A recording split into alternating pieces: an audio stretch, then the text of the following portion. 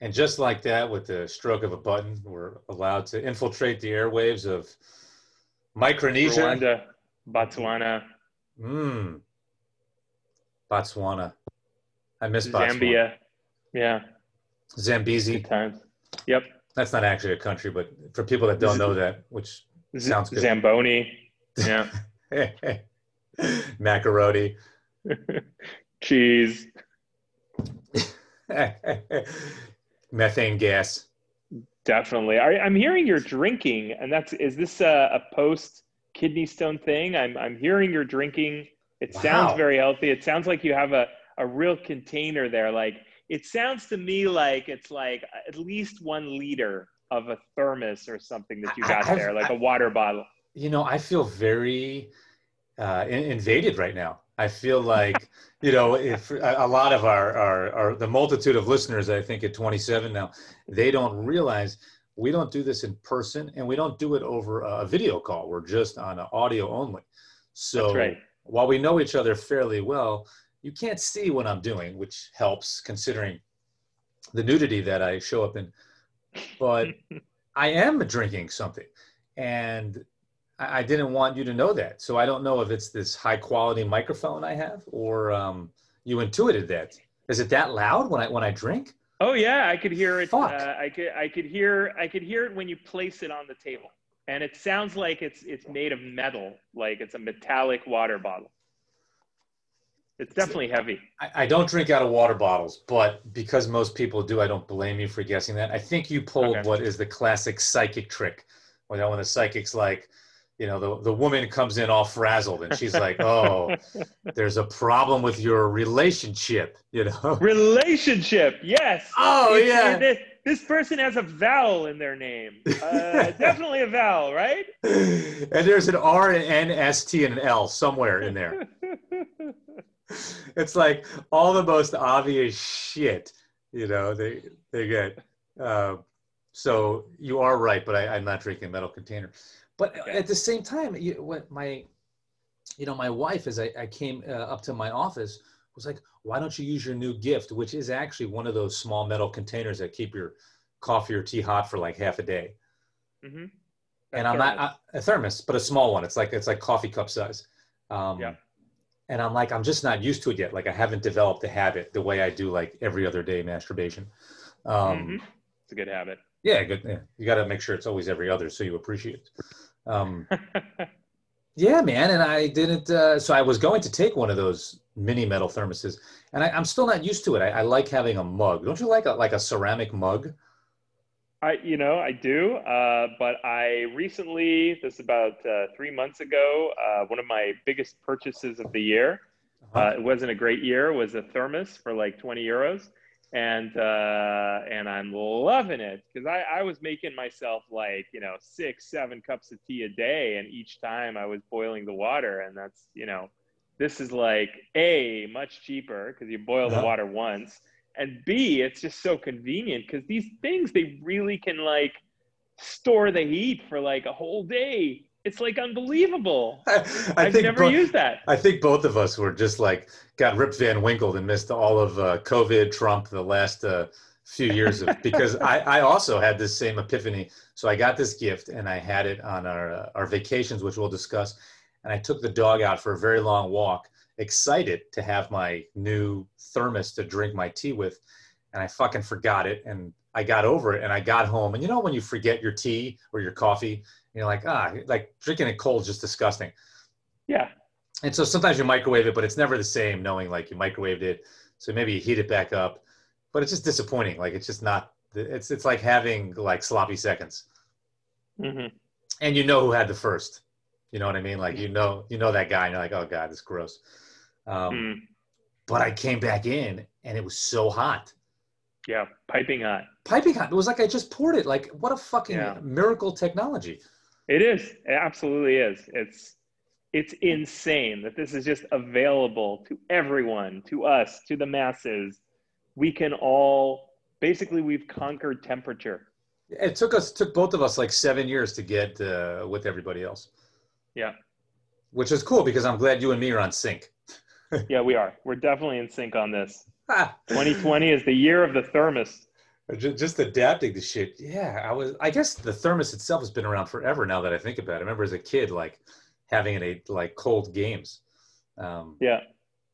but it was always big, right? The old school thermos was pretty fucking tall. They were big, and I wonder how effective they really were. They might have been, but I don't remember being as impressed with the thermos as I am today. So Didn't you have an Argentinian roommate in Amsterdam? at one point, I did. Because the Argentinians love they carry a thermos around with their matcha, Yeah, the mate, mate. the mate, and they Yeah, because they want to keep it hot, and they pour it in the bombillo or the little straw cup the thing that they the suck it the out of. the crack pipe, as I call it. Yeah, the crack pipe is the Yeah, bombillo, and then the gourd is what they drink it out of. yeah, Um, the gourd.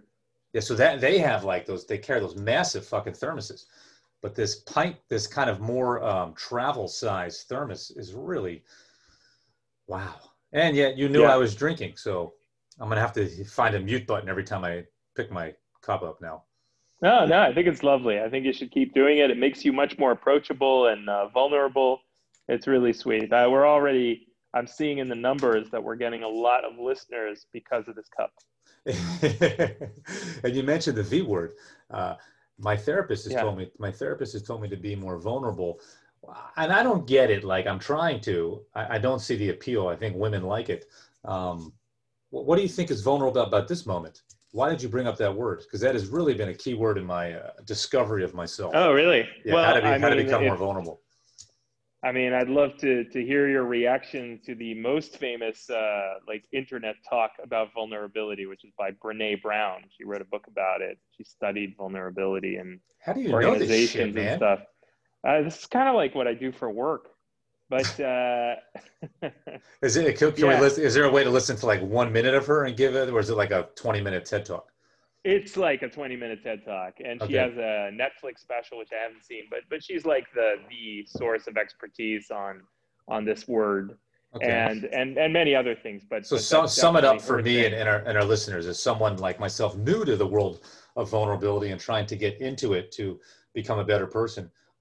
I, I mean the core of it is that vulnerability is very human, and it serves as a connection piece, and we are taught, especially men are taught not to display it, to think that it's a sign of weakness, but actually it isn't. It's a very positive thing to show it. It's a way to connect to your needs, to ask for help, and as a result, to show imperfection. And it's actually the imperfection that connects people to you.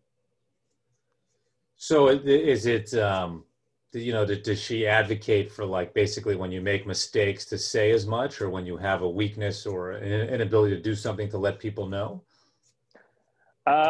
I don't remember. I remember being very moved by the talk, so I don't Okay. remember the specifics or what she advocates. So forgive me there.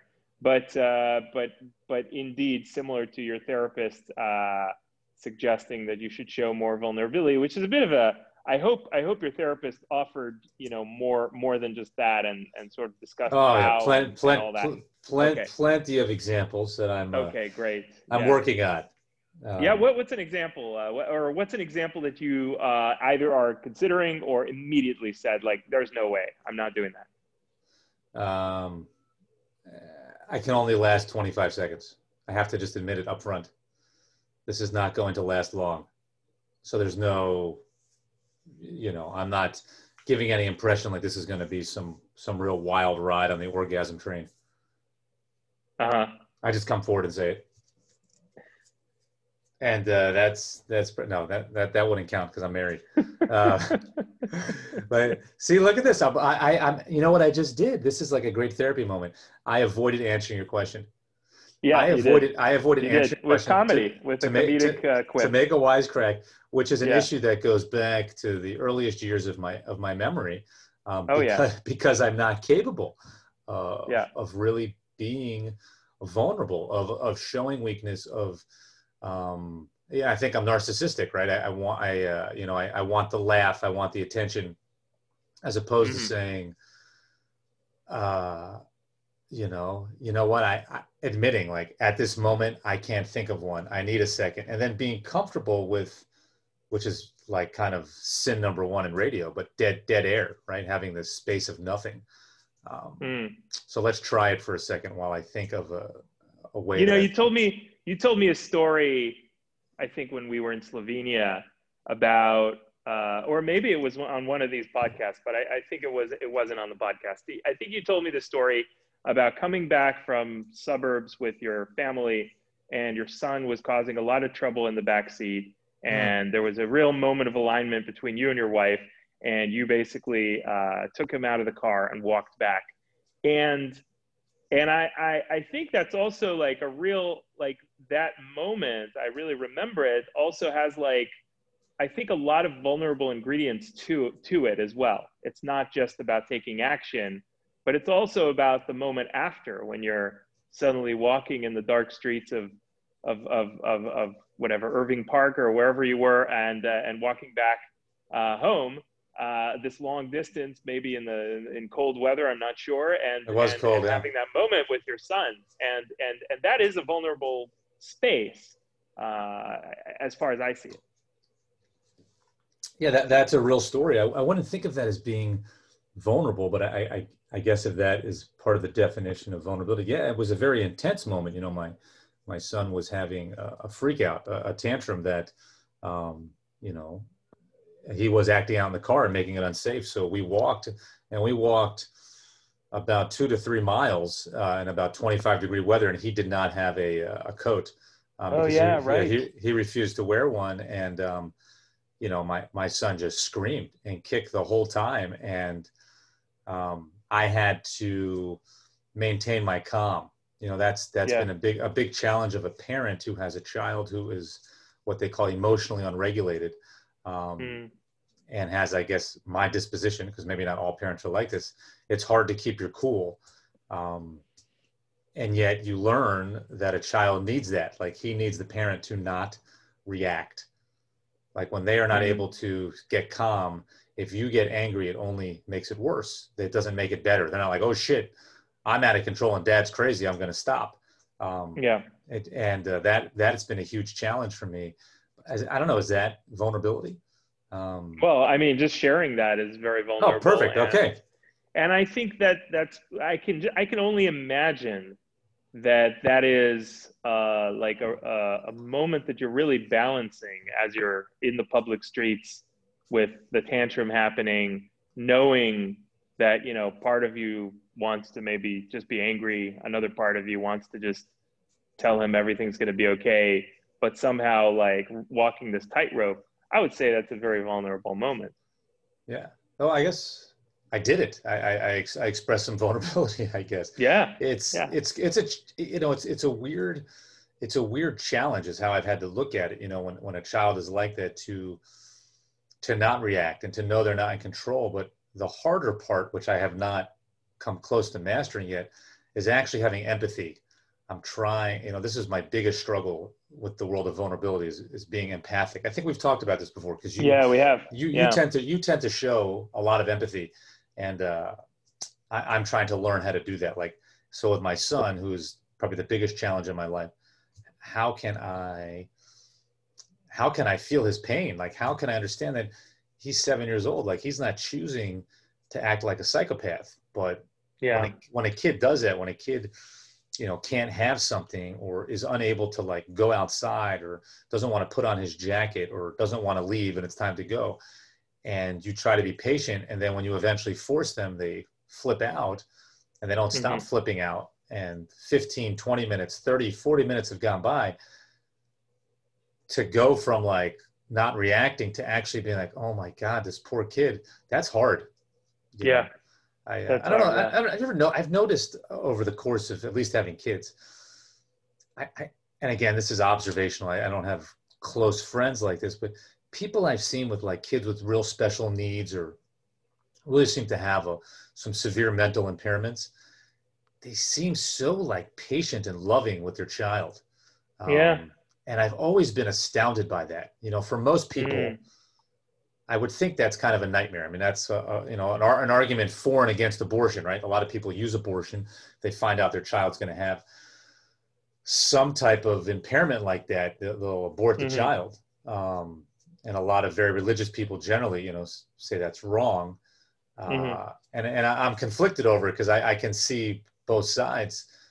I don't know. Have you ever noticed? I'm just so impressed. Like, how do they do that? How do they not just like run away or lose their shit or you know?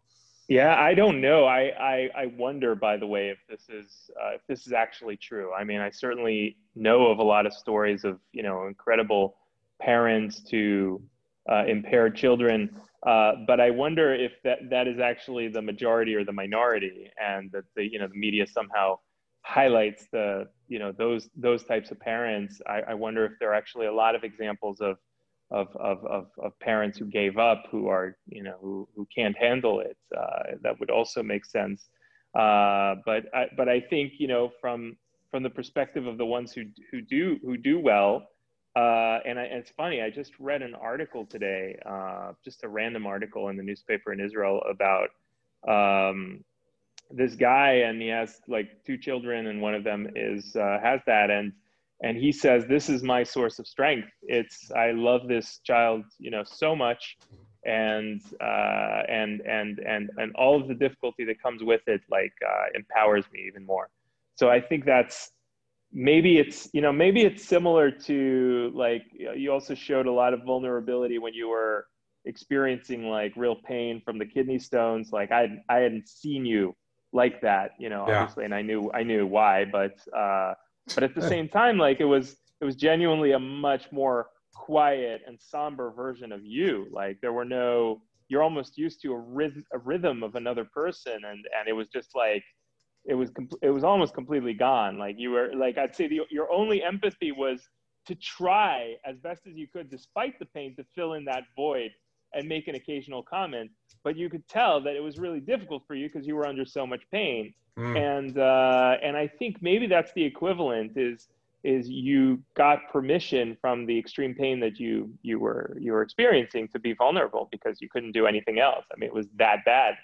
And God. similar. Yeah. Do you realize how Yeah. pathetic? Do you realize how pathetic what you just said makes me feel? What, that you need that much pain to be Yeah, vulnerable?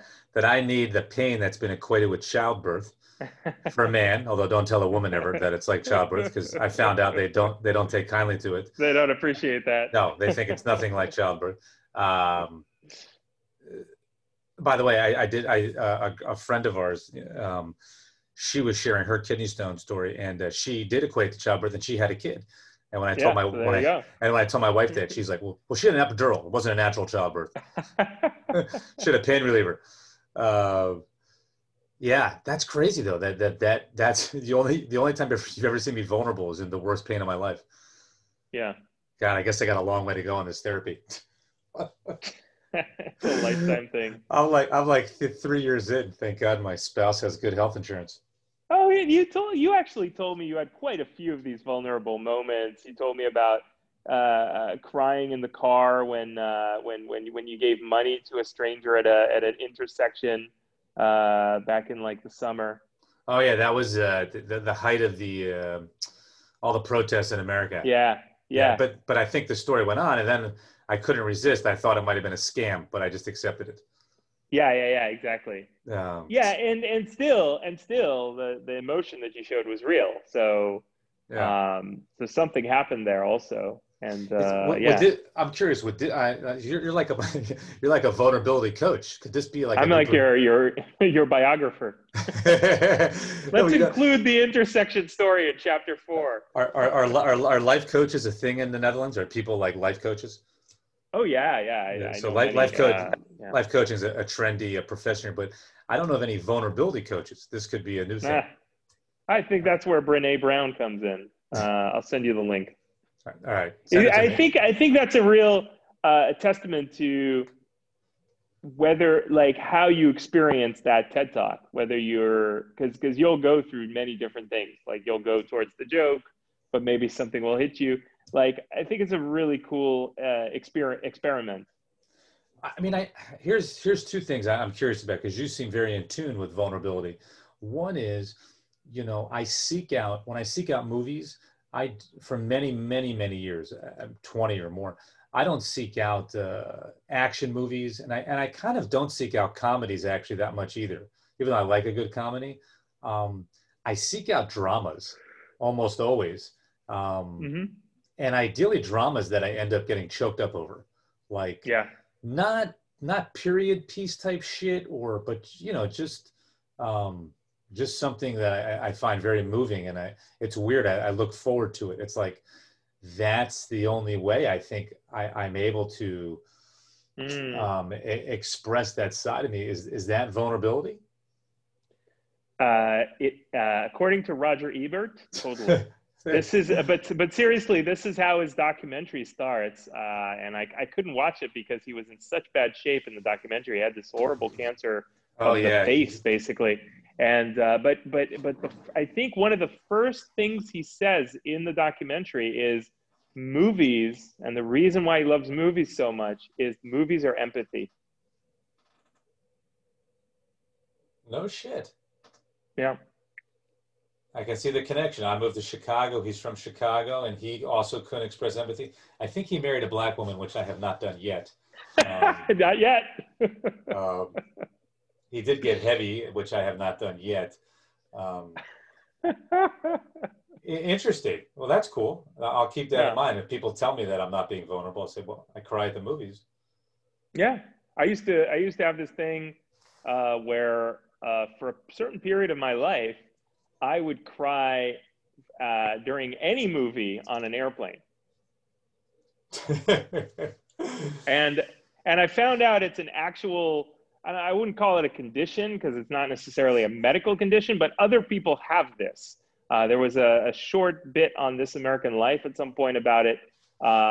Something about being up high in the clouds, and perhaps the transitioning from going from one place to another puts you in a very vulnerable state. And I remember one time it was so bad, and I'm not even making this up. I cried during a safety video. Get out of here, man. No, for real. I'm not. This is not a like. It's a great joke, of course, but it really happened. Like something in combination with yeah. I'm sorry. I'm laughing at your vulnerability. No, please, no. It is very funny. This is. I mean, I totally accept that that's completely insane and ridiculous. But but of course, it's not about the movie. It's about your own reflection on life and where you're going and all that sort of stuff. So that's what was playing out. But it's almost like the movie and the like a simple like note that is played during any movie or any commercial or anything can lead you to cry because that's what we're conditioned to do under certain notes. And that's what happened for a moment there for whatever the Delta Airlines safety video. Was it the moment when they show them going down the emergency slide? No, probably not. Not even anything that dramatic. I would say that is not a very vulnerable moment. That is. I mean, I got like getting a little bit granular here. Were there tears? Were you just a little bit watery? Were you totally like choked up? Those were probably watery to tears. Definitely not choked up. But I remember being choked up during several other movies on planes. And now you said like it was any movie. Was it like the Ernest movies? Like what kind of movies? I remember two. There were more, but I remember two. One was The Incredibles, and the other one I didn't even watch this movie, or I couldn't hear the movie. It was like in one of these older planes where I didn't have the headset. And it was like playing for the whole cabin. And it was a movie called Marley and Me about a dog. I know it. But hold on. But Marley and Me actually is a sad movie. It is, yeah. That doesn't count. During the montage, I remember looking up. I didn't even watch the movie and just seeing the montage of this dog's life and just like losing it. Yeah, I think there's like, only because I've always had dogs. And I think something came out like, that was like the one way to see a guy who's never vulnerable. His vulnerability was have them watch that. But the Incredibles, which I've seen with my kids, I'm trying to think. What it's a specific moment. I mean, all the movies have the same script. All the movies have the same storyline. It's the hero. The hero discovers their true, authentic self at some point. They realize that the whole quest that they've been having, they've had this thing all along. It's usually at that moment that I cry. Have you ever tried to figure out why that may be? Do you think you're Oh, trying to? I know Yeah. why it is. I think it's the same. I'm like, I'm also on this quest, on a journey, and I'm probably, running away from something, and probably have that thing in me the whole time, or whatever it is. So I am genuinely envious of this fictional hero for finding their purpose, and I think that's when the tears come out.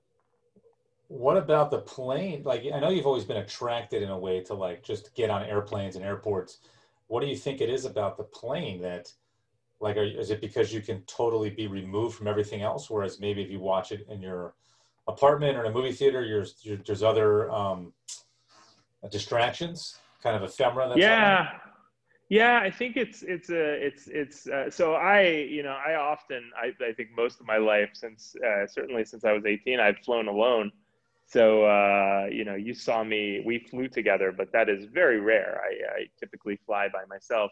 Oh, So thank you there's for a inviting me moment. to. Yeah, you're welcome. Thank you for being part of those 4 flights. Yeah. But for me, I guess it's like the the fact that you're alone and yet surrounded by lots and lots of strangers. It's a very bizarre situation when you think about it. I mean, truly, never in the history of time have we been, in this place where we have sort of a connection with the screen, but we don't have a connection with the people immediately next to us. And that's true for, I think, many people who fly. Yeah. Yeah. I've always had to me, there's always been something very liberating about an airplane. Like it's a way to feel anonymous, and there's something powerful in that. Like, but I do find that you can go through periods of almost, I don't even know if loneliness is the right word, like, but somewhere between loneliness and worthlessness. Like Mm-hmm. you're sort of nothing. Like nobody knows you, nobody cares about you. Um, if you're not on technology connecting with people, you're sort of nothing. Um, Hmm. and then at the same time, if you ever strike up a conversation with the person next to you, it's always phenomenal to me. You never notice it. It's like Oh yeah. that person sort of becomes like, there's something almost ecstatic about it. Like they become like your best friend, but just for this moment in time. Yeah. And there used to be, I think after you've done it enough, it goes away, but there's sort of that urge when it's done, like, how are we going to stay in touch, and how are we going to meet up and do things, or, talk? And the reality is you don't, you never talk to that person again. You never see them again, usually. Um, Yeah. but so many of those conversations, they always feel so fulfilling. I mean, they're almost like first dates, right? There's a lot of like, sharing of your core background or of some mutual topic you both like. Um, Yeah. I don't know. What if you're sort of philosophizing from flying so much? What have you come up with on the soul, especially if there's some kind of syndrome where the upper atmosphere is, or whatever, the flight atmosphere is making you teary-eyed? Yeah, I mean, of course, our senses are, I think, a bit different when we're up at that level, even though the cabin is pressurized. The best example is just how much salt they put in the food and whatnot, and how you taste things differently. So I wouldn't doubt if you emotionally experience things a bit differently up there too. How I salty? How from salty is the food? Pretty salty. I mean, it's not salty when you're up there, but if you had it down below. No shit. I never Um, knew that. yeah. The flavors. There's many more flavors because of the the altitude. I think that it's. I don't know. I'm thinking about that actually for the first time. I think I told you about this whole constellation thing that a lot of my colleagues are into. The idea that a lot of the subconscious things that we've been programmed into, raised into, the dynamics that we experience with our parents are dynamics that we then project onto others without even knowing it. And if I apply that for a second to flying and look back at the history of my, or like the near history of my family, there's been a crazy amount of transitions. My grandfather ran away from, Belarus because it was, you know, a terrible place, to America. And then my dad ran away from America to Israel because he had his own troubles with America or his family or whatever. And I did the same. You know, I never stayed, we never stayed in the place we were born in. So I would think that the vehicle, the literal vehicle of the airplane that takes us between things has that significance of transporting us um, into possibility. Yeah, I mean, I would agree completely about the possibility part. I mean, maybe you and I share that, where that's what I find empowering about airports and the airplane, um, is there exists this almost infinite possibility of like the thing that might happen on the journey. Um, Yeah, and I've always found it something to relish, like it's something I really look forward to, even if nothing comes of it. yeah, yeah. That's half the excitement is, or maybe even more is the possibility. That's, Um, I mean, that is the excitement of pretty much your entire life up till you're 30 is the possibility, even though so many of the times you don't make it to the possibility, but just the thought of the possibility makes you, are you all of high school is about the possibility. are you sort of inferring that sometime after 30 you begin to see little bits of piercing of the veil, little holes in the fabric where the beginning of your demise takes place, the first injury that you've Yeah, never had? I think so. I think it's a real reckoning. I'm certainly experiencing that a lot of it now at 43. It's this sort of reckoning of like you've had enough of the unrealized possibilities, and now you're getting a lot more realistic. Man, I wonder if that's what happened with my, from traveling around the world and taking so many trips. At some point in my, I guess it was mid 30s, like around 35, 36, it just became empty. Like it became like Yeah, I was looking for something that had more meaning. Um, yeah. and now that I allegedly have it, I'm looking for something else. So. Was that vulnerable? That was a joke within the truth. Yeah, Yeah. yeah. You were. I mean, I think if like you had a director next to you, they would be like, "Say that again," but you know, without laughing. So all this talk of travel through vulnerability, what did you do on this Christmas holiday that you said you went away? Yeah. For me, it was an amazing week. I'm so happy I did it. I'll run you through it in a like brief statement because it's a bit of a monologue. But Okay. basically, 2 weeks ago, the Dutch Prime Minister came up on TV, and there were already rumors surfacing during the day of a potential lockdown. Monday evening, he basically says he's in like a castle tower in a special, like the tower room it's called, and it's like this room, and I'm imagining him at the top of some castle in The Hague, and in the background you're hearing noise of protesters who are outside, like booing and like voicing out, crying, and you're hearing this prime minister who's dressed in a suit, and he's basically saying, look, there's no other way to do this. We have to go into lockdown. All unnecessary travel needs to stop, and you know the schools are stopping, and we're closing all the stores down and everything.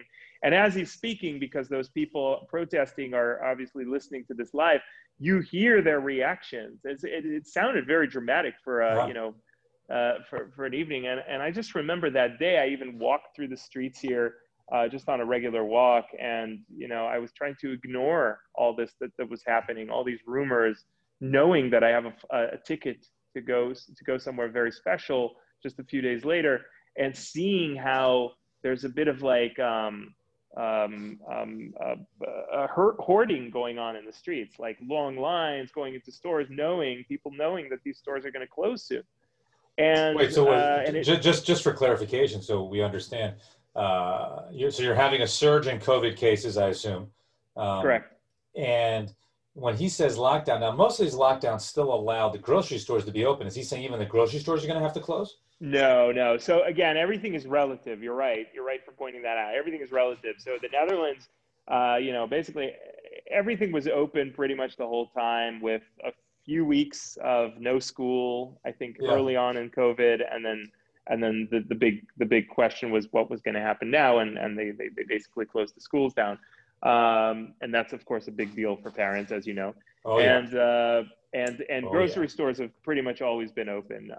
No, they have always been open, so that Okay. never closed. But anyway, so this is happening, and I'm just like saying to myself, well, you know what, I mean, I'm a first generation immigrant to the Netherlands, so you know how immigrants are sometimes at their best behavior. And I'm listening to the prime minister, and I'm going, yeah, I guess my trip is not a trip out of necessity. I mean, it sounds like I'm not going to go skiing because he's saying don't go. And then a few days later, you know, I'm talking to different people. I'm mentioning this, and they're like, "What? What are you crazy? You bought a ticket. Of course you're going to go." Like no one, like all the Dutch people are just like, you know, they take this place for granted. They grew up into it. They know the subtleties. I'm just like, I don't know the subtleties. Like a classic first generation immigrant. Whatever the prime minister tells me, I do. So anyway, basically we agreed that we were going to be 15 people in this house. Some of them are already there. 7 of them are already there. 8 of them are coming from the Netherlands, the UK. We took a COVID test on Friday. I flew on Sunday. Of course, the flights weren't canceled, so this advice was a bit hypocritical, because if it was truly, you know, meant as advice, they would have compensated people. They would have given them vouchers. They would have done something, but they weren't able to do that. Basically, economically, it was unfeasible for them to cancel these flights. So basically, I went to the airport, and it was just like normal. It was regular. There was like, the only difference was the face mask. There was literally no difference. I flew to Switzerland. There was no difference there too. You had to fill out a form on the plane where you're going to be, but that was the only difference. And then everything ran on time, and everything worked well in Switzerland, trains and everything. And same on the return. What was funny, it was a 1-hour trip to Switzerland, and they served a sandwich and drinks on the flight, which I find completely insane. Like, if anything, that's the one thing that maybe you should change if you don't want people to get COVID. But everything was great. Like, I was so happy to go. This is one of the few ski resorts that remain open on the continent. Switzerland has these cantons, they're provinces. It's a federal state, and 2 of them were holding out. And that was the only place in Europe, I think, where you could go skiing, those 2 provinces. And one of them was where I went, in Verbier. And we had a great time. You had no guilt about potentially being part of the issue of COVID, that people meeting up with other people and then getting it and spreading it back to all these different little pockets? Because I think that's how it sort of started in Europe, was a big group of people coming back from ski resorts. That's true. Yeah, from Austria. That's how it definitely, one of the reasons why it got to the Netherlands. So did you feel you had COVID fatigue and you didn't care? Did you feel that by taking the test? Yeah. I mean, was it not like you were like, fuck it, I don't give a shit, I'm just going to go? I think it was a combination of things, and it was also a good exercise in compartmentalizing something, which I'm not that good at. So it was, so I went through several stages. Obviously, the first stage was just like being the good person and saying, well, prime minister is right, I shouldn't do it. But then if you get into the nitty gritty and you start getting a little closer to the matter, you realize that, you know, he's right. And then I was asking some people and even trying to notice, are they displaying some sort of, even in their nonverbal communication, are they saying don't go, basically? And none of them did. They were all working. The people that I spoke to, one of them was saying, you know, I don't go by rules, I go by principles. So rules are pointless, but you know, if the principle is avoid contact with, you know, people who are weaker, then I don't think you're in that category, because those people are not going to be traveling on planes.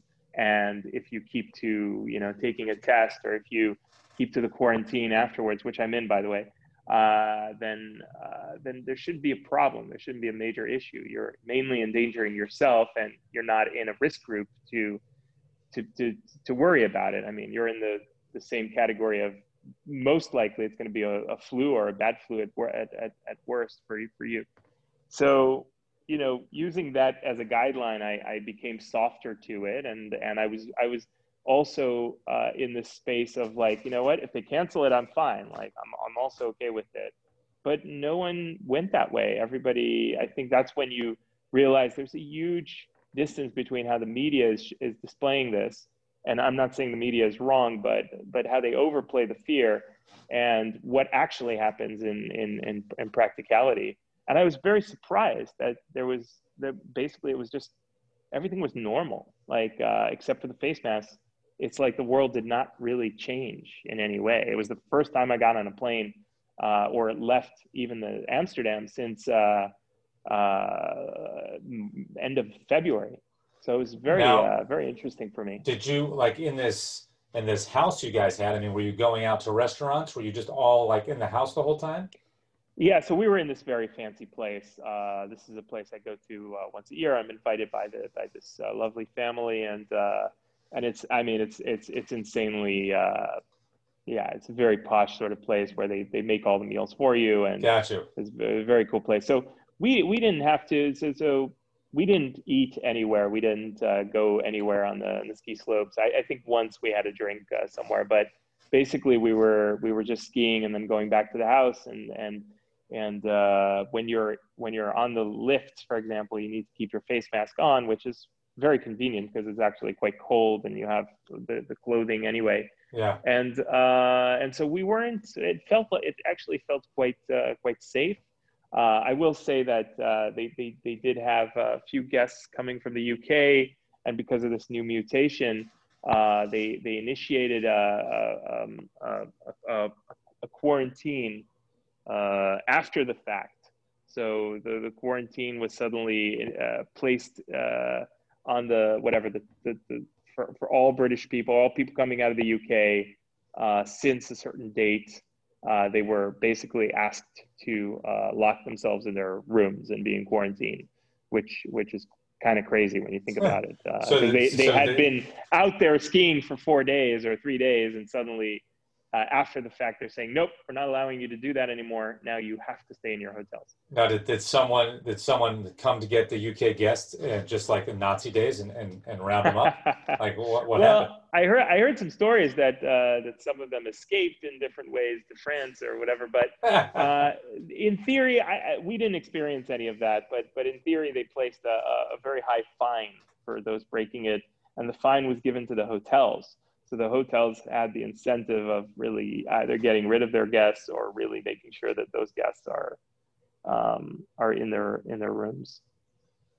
Wow, I'm really impressed yet surprised that you took such that kind of move during COVID. Seems so completely egregious. Irresponsible. Yeah, very irresponsible. Completely. Especially because the tests, the accuracy of them is not there. In other words, you could have COVID and not test positive in the very early stages. So or I heard last week a good friend tested positive because he had it like 3 months ago, so he doesn't have it anymore. But there was a bit of a moment there, like, does he have it again? So I completely agree. In a way, I'm slightly embarrassed about going, but I'm so happy I went because I really needed it. It was a genuine moment of escaping a little bit of the prison that I've been used to. I'm not complaining about it, but it genuinely felt like a real vacation. I think it's okay to complain about it. It's a shitty time, and I think some of the things people are going to take away from this era is that we all need periods of escape. It also seems irresponsible. I mean, I'm still a little bit surprised that you did it, although as someone who always needs escapes, I get it. But I do think it's irresponsible of government leaders to not find a sensible middle ground. Like, they've had to assume the lowest common denominator. And that's what I noticed. We went away and, we took our COVID trip, as we called it, was instead of meeting family like we normally did, we just did it with us. We rented a house. On an island. Rented a house on an island in Florida, which if you're not from here sounds exotic, but all islands in America are overdeveloped pieces of land with bridges that go onto them. So they're not, Micronesian islands like our friends have. And so I had a lot of these, different thoughts, and we drove, and it's a full 2 days to get from Chicago Yeah. to South Florida. Yeah. And you were complaining about it because you said the flights were so cheap. Yeah, and the flights were, I mean, at Christmas time, generally it costs $700-800 to make that flight. And they had tickets for 75 to 100 nonstop. And, I was all about the flying. My wife thought differently, not citing the airplane as the risk, but all the people you can't control and people in the airport. What was your experience with people in the airport? I mean, were the security lines like, dick to ass, or was there space between you and the other person? There was space. Yeah. People were definitely respecting it. Yeah, and I felt like as I started trying to read more research that's come out of airports and airplanes and contact tracing, and it seems like there's not a lot of cases that trace their roots back to the airport. Hmm. And it just seems like there's no balance. Like, why can't people do a version of what you did if they know, like, hey, if you take not one but two tests, say 3 days apart, and during that time you've also been quarantining for a week. Like, I think there's a way to do it, like a version of like what you guys are doing. Because are you legitimately quarantining now? I mean, I'm going out for walks, but I'm going to visit the family because we were in the same bubble, but I'm not seeing other people Yeah. So that then weren't in I that bubble. So yeah, I and I'm think. not going into the grocery store. I had some friends do my shopping. Oh, cool. Do they drop it off at your door like you're Yeah, yeah, like you have Ebola? yeah, Um, which I still think sounds far more frightening than COVID. yeah. Um, Ebola is amazing. It's the best name for a disease ever. yeah, no one wants that, even if it was harmless.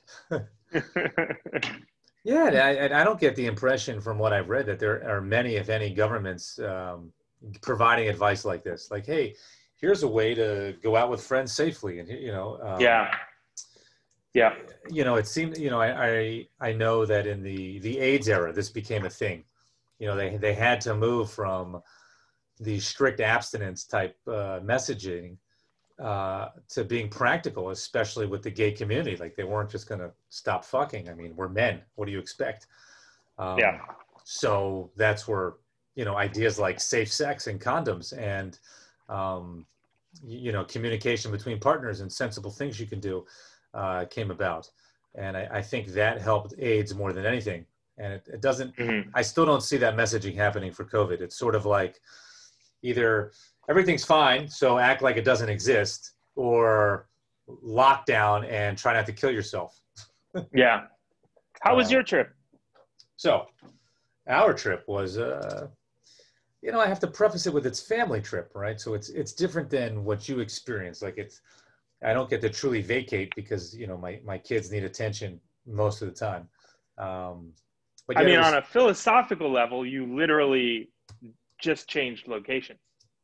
That was your vacation. You that changed locations, but with that, everything location changes.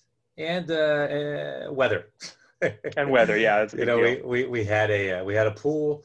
It was on like a deep water canal that goes out into the ocean. So, I saw a dolphin outside one day off her dock. Oh, wow. I Wow. had a paddle board there, so every day I go out and go through the canals and the bay, and Oh, it's amazing. which is a very peaceful thing for me to do. So yeah, that kind of stuff was great. Basically, all the moments I had to escape the household. Hour and a half walk with a dog every morning. Those were very nice moments. Um, but yeah, I mean, overall, that's all it was. It was just our family in someone Mhm. else's house, kind of doing what we do here, except no one had to work, and no one had to go to school, and Mhm. a lot of swimming. Swimming is good. Yeah. Swimming is good for children, mainly because it tires them out. Yeah. It's very energy heavy. Yeah, it's not for any other reason than it just makes your kids tired at night. Um, The chlorine, the but yeah, movement. Yeah. but COVID wise, I did have some interesting observations on this topic. One was, so this island, and it's a pretty, for Florida, it's a laid back place. There's no big hotels. It's mostly houses. Very little, not a lot of cars. People can walk most places. No bar scene or anything like that. It's pretty much, if you are in the middle to upper middle classes of the white Christian Midwestern community, it's a dream. Um, it is the family wet dream. You got to have a family, a couple, not so good. Uh-huh. But if you got, it's so laid back and easygoing. Yeah. But what I noticed was, nobody was wearing a mask out in public, and you'd see people, of course, walking on the beach and walking their dog. And I, living on the north side of Chicago, a very progressive neighborhood. I don't know if it's the same in Amsterdam, but COVID's so politicized here. Oh yeah, yeah. Everybody here wears a mask. I mean, they wear a mask to take a shit.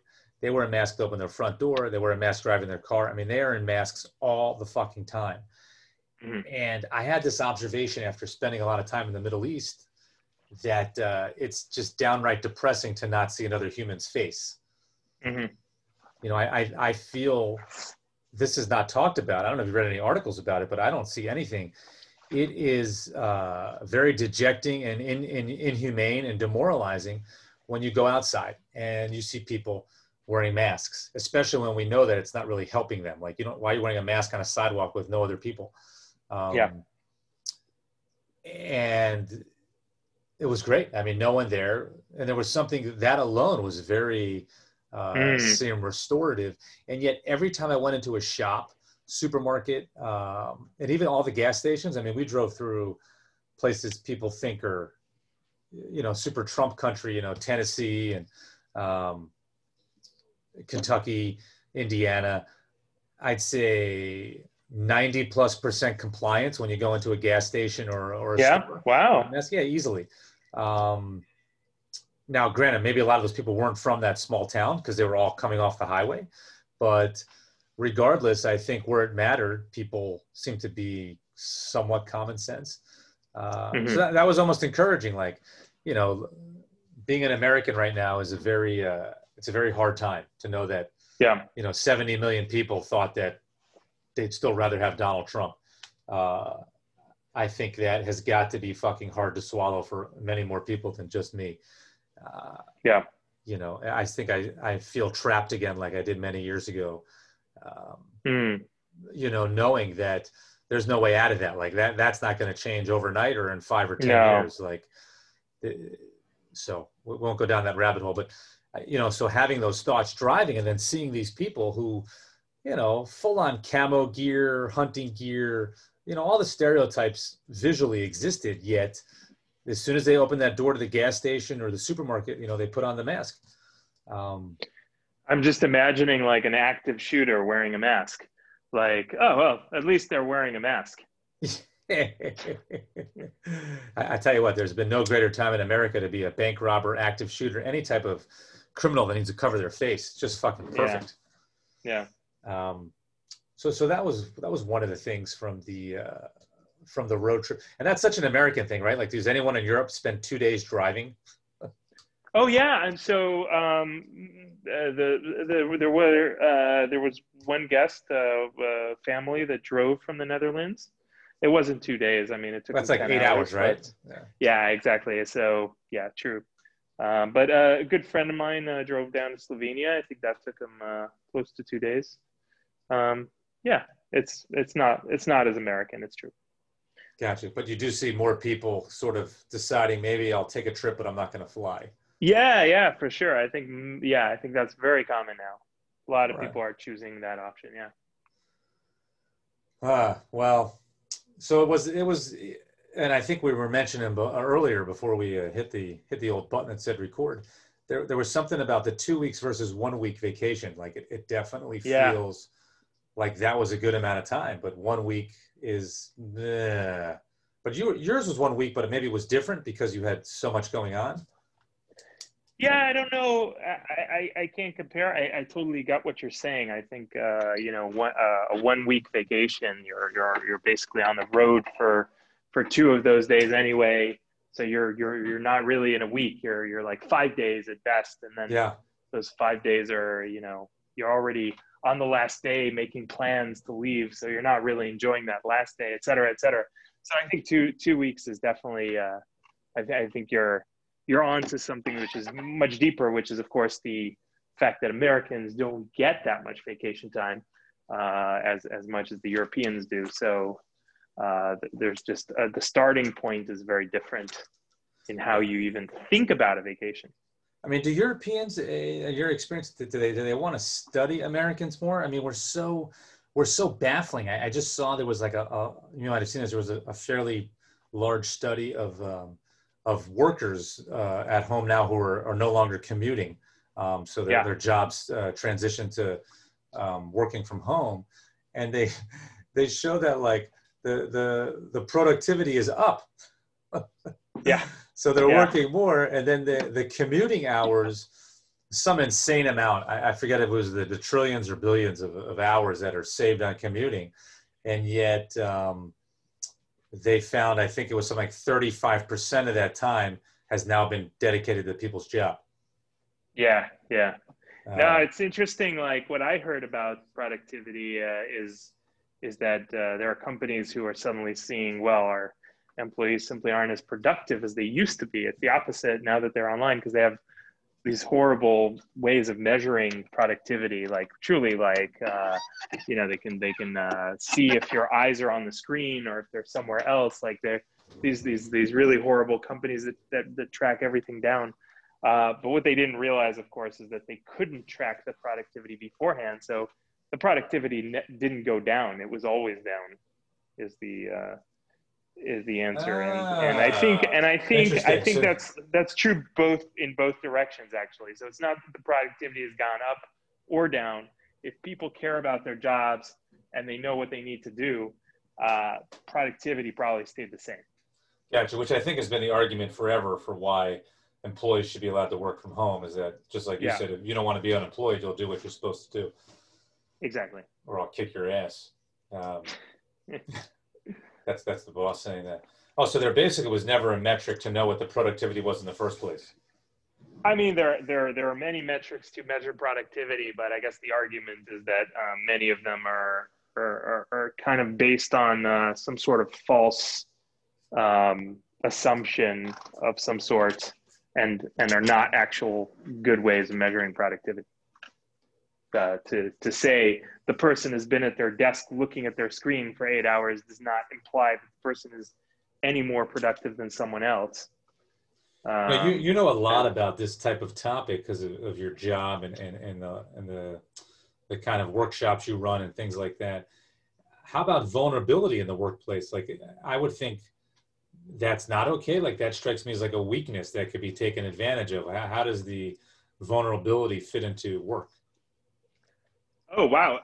Well, I think it's definitely something you should. I'll send you the link to the Brene Brown thing, because I think she talks a lot about that. But indeed, that's a major source, I think, of people's pain, especially when they're in these corporations and trying to move up the ladder, and they're playing all these political games with other people, and they really get sucked into a place where, yeah, it does feel like only the strong survive, and there too, there's this idea that showing vulnerability is a bad thing. Again, she proves differently in her talk, I mean, and she has a lot of proof of it. It does seem to be a very appropriate topic for our time, because look at who the president of the United States is. This seems like it trickles down. The least vulnerable person, maybe in existence, who has negative empathy. Agreed. Yeah. But at the same time, he has clearly a ton of followers, even more people who are willing to vote for him, and one of the arguments given for support, just like in certain dictatorships or developing countries, is she's strong, right? He doesn't show weakness. That's right.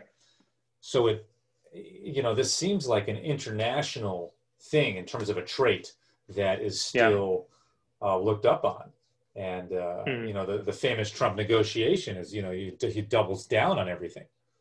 Yeah.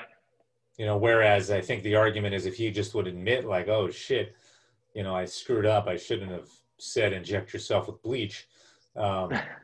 Maybe people would think differently.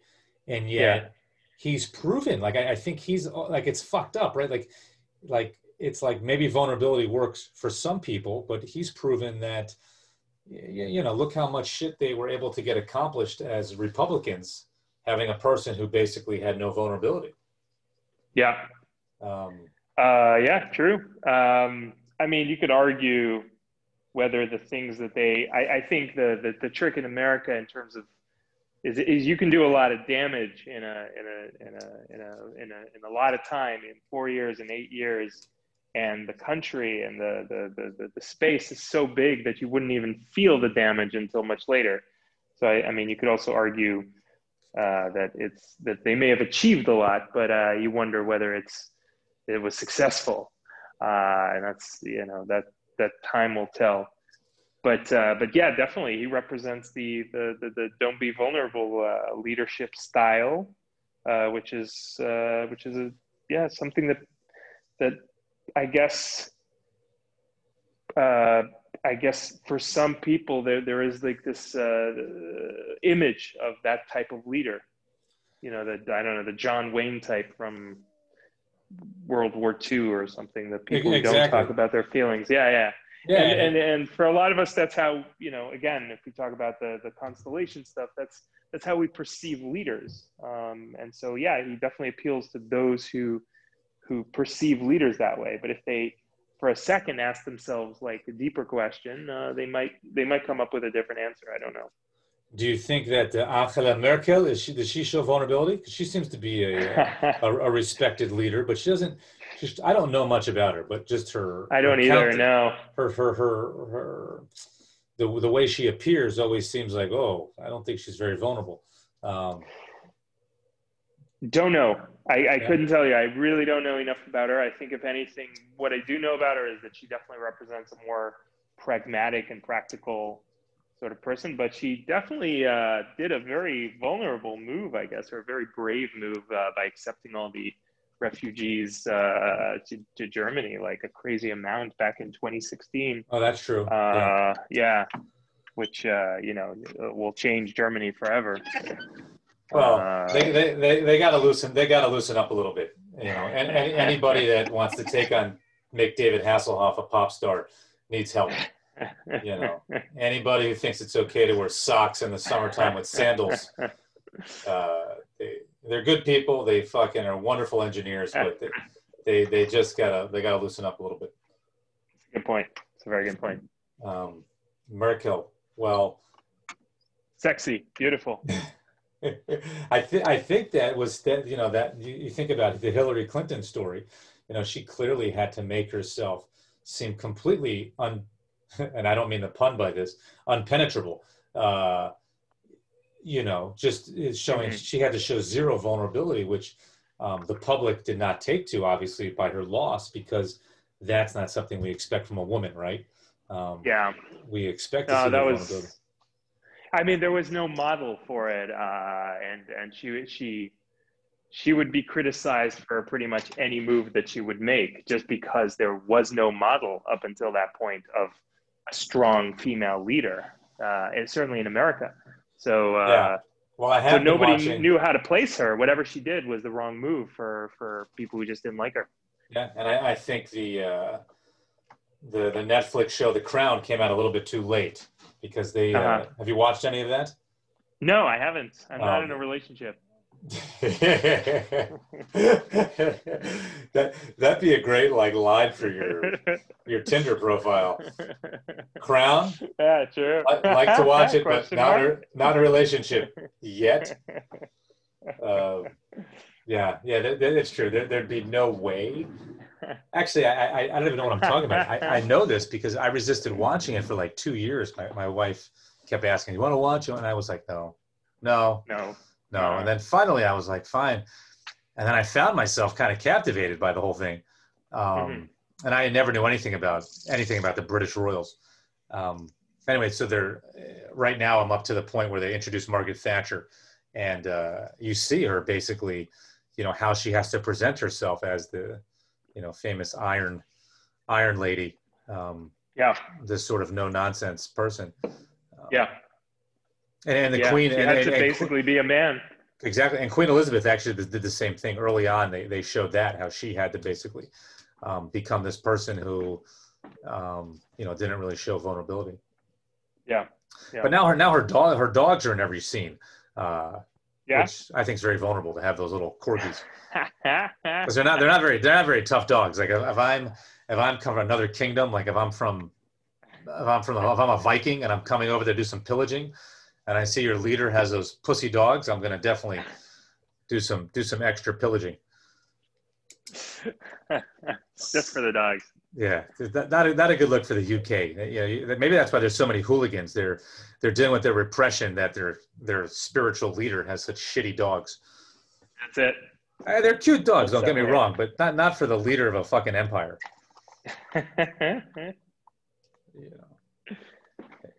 Now the Tibetans had really small dogs, but they're very peaceful people, so it makes sense. Well, this has been a wonderful episode. I really hope that our listeners in Bangladesh. God, the Bangladeshis! Shout out. Where else have we gotten some feedback from?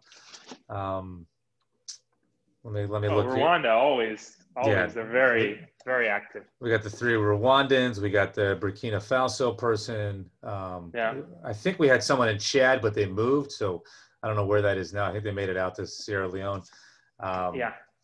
Be vulnerable, people. Yeah. Be vulnerable. Be vulnerable. Have that vulnerable civil war in whatever nation you're in. Yeah, and just remember, we had nothing to do with it. No. All right. Until next time.